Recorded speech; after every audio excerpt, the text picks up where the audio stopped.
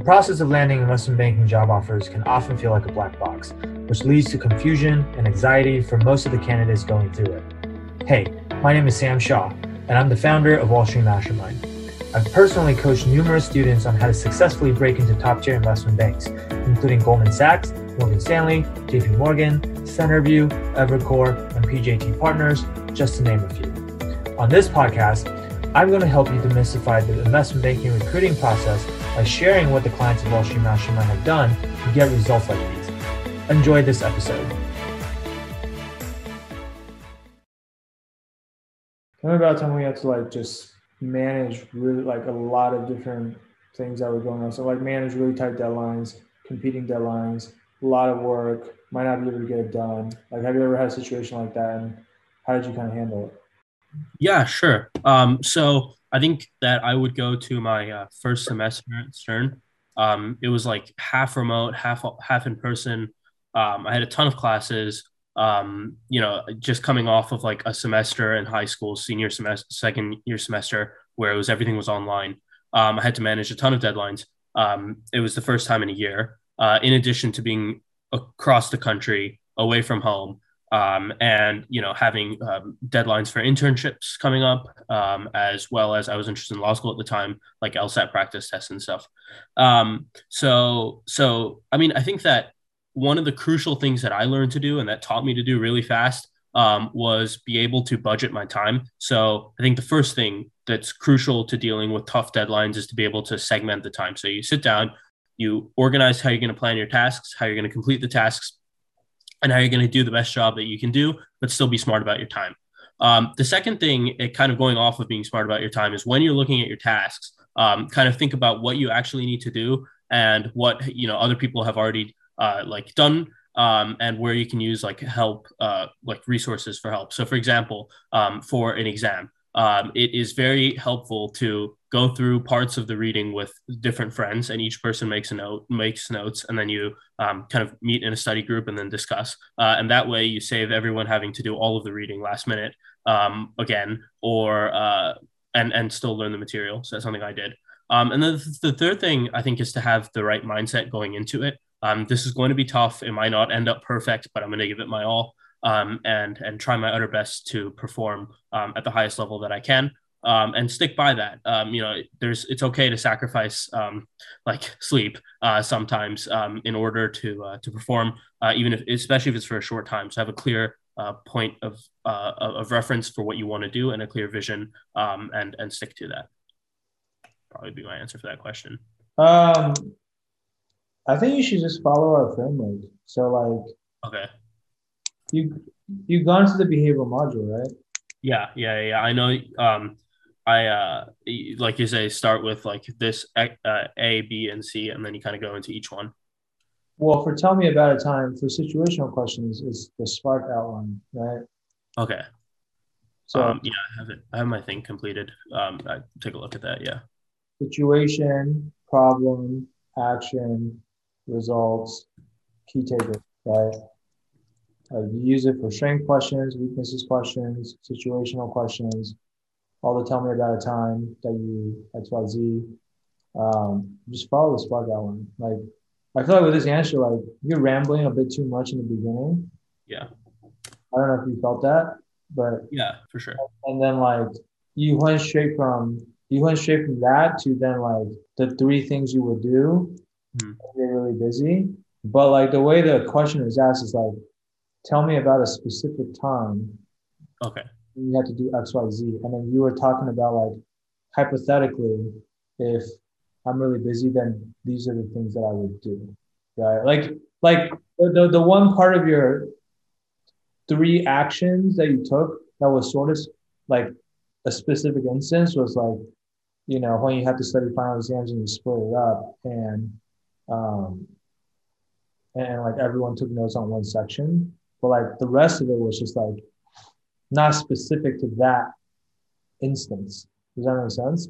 Yeah. So it should be if you go through the SPARK outline, it should be here's so the one time that I was what was probably the busiest I've ever been was at the beginning of freshman year of college. right? So that's like the situation, right? Problem was like, the reason I was so busy at the time was because here are all the things I had to do. I just listen now, right? I was taking I was taking 20 units of school. I was also studying for law school or studying for the LSATs. I was adjusting to a new environment. Um, the the courses in college are obviously a lot harder than high school, and so I was still like getting used to it. I was also like, I don't know, recruiting for like 3 different clubs on campus, doing a part-time internship, like whatever, just like stack as much of it as you can, right? And why is this a problem? Well, and the problem that I was running into at the time was that I found that I was starting to drop the ball on things because there were so many things going on.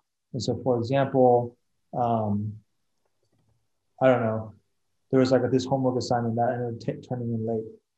And because I got turned in late, like I got a worse grade on it. That's like the problem, right? And I might even spend too much time on the problem, but like whatever. Like the most important part is the action.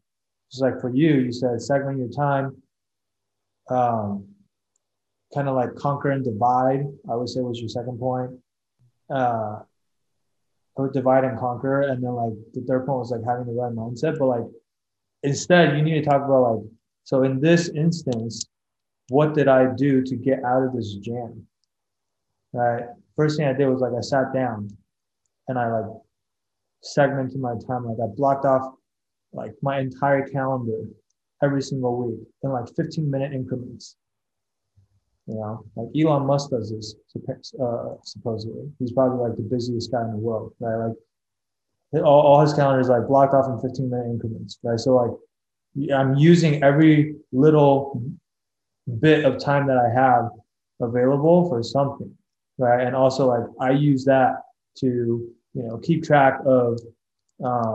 It's almost like my calendar is my to-do list, and like if there's something on my calendar that I can get done, then I know that like I still have to account for it somewhere, and I'll move it to later in the day or the next day or something. Like that could be like one thing you did, right? The other thing I did was I decided to maybe it's the divide and conquer thing. I thought that was a fine example, right? Because that could have been one of the things. And then like the third and final thing is just like, I mean, mindset thing is like, I don't know. I feel like that's a little bit like wishy-washy.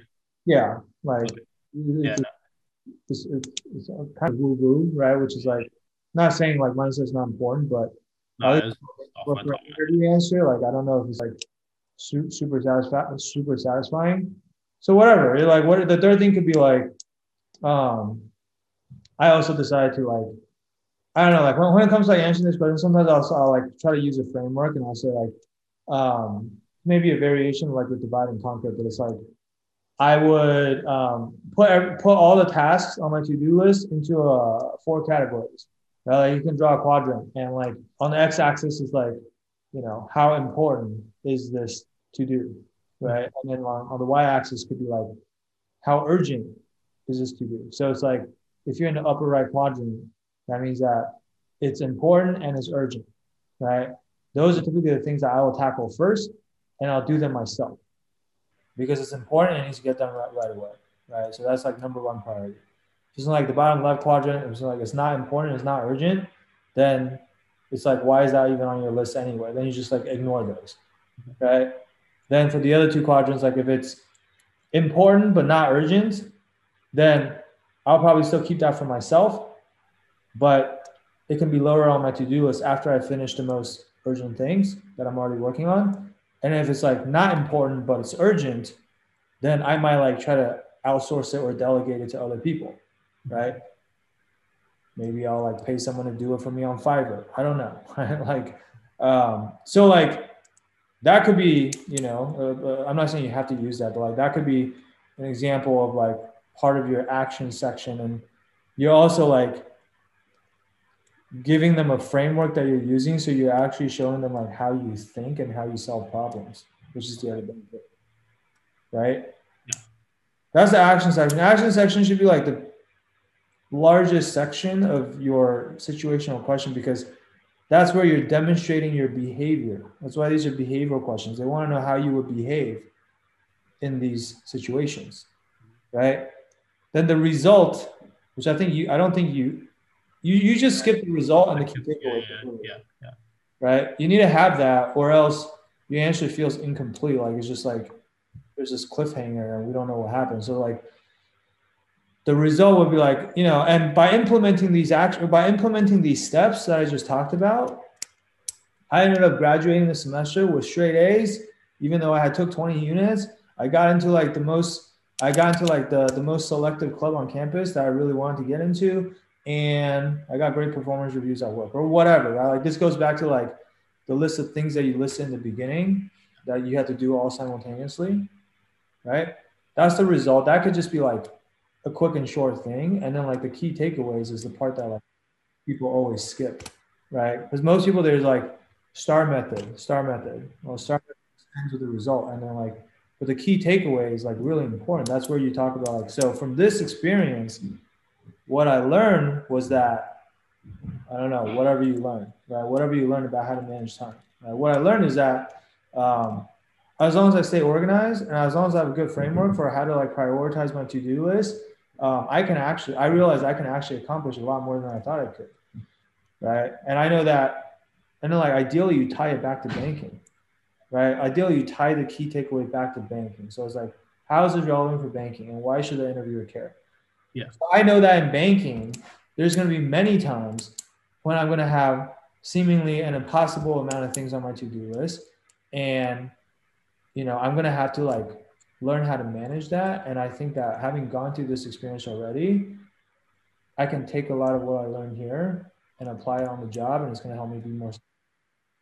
Got it. Okay, perfect. So yeah, the framework is like really easy to use. Yeah.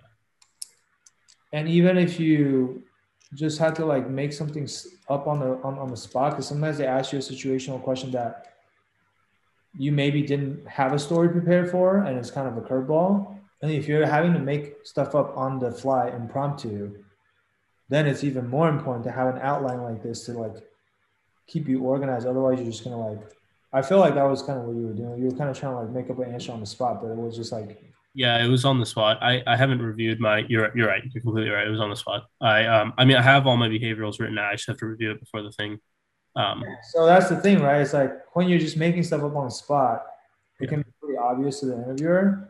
But if you even if you're doing that, if you just follow this outline, it makes it easier, right? Does that make sense? Total sense. Okay. Thanks for listening to this episode.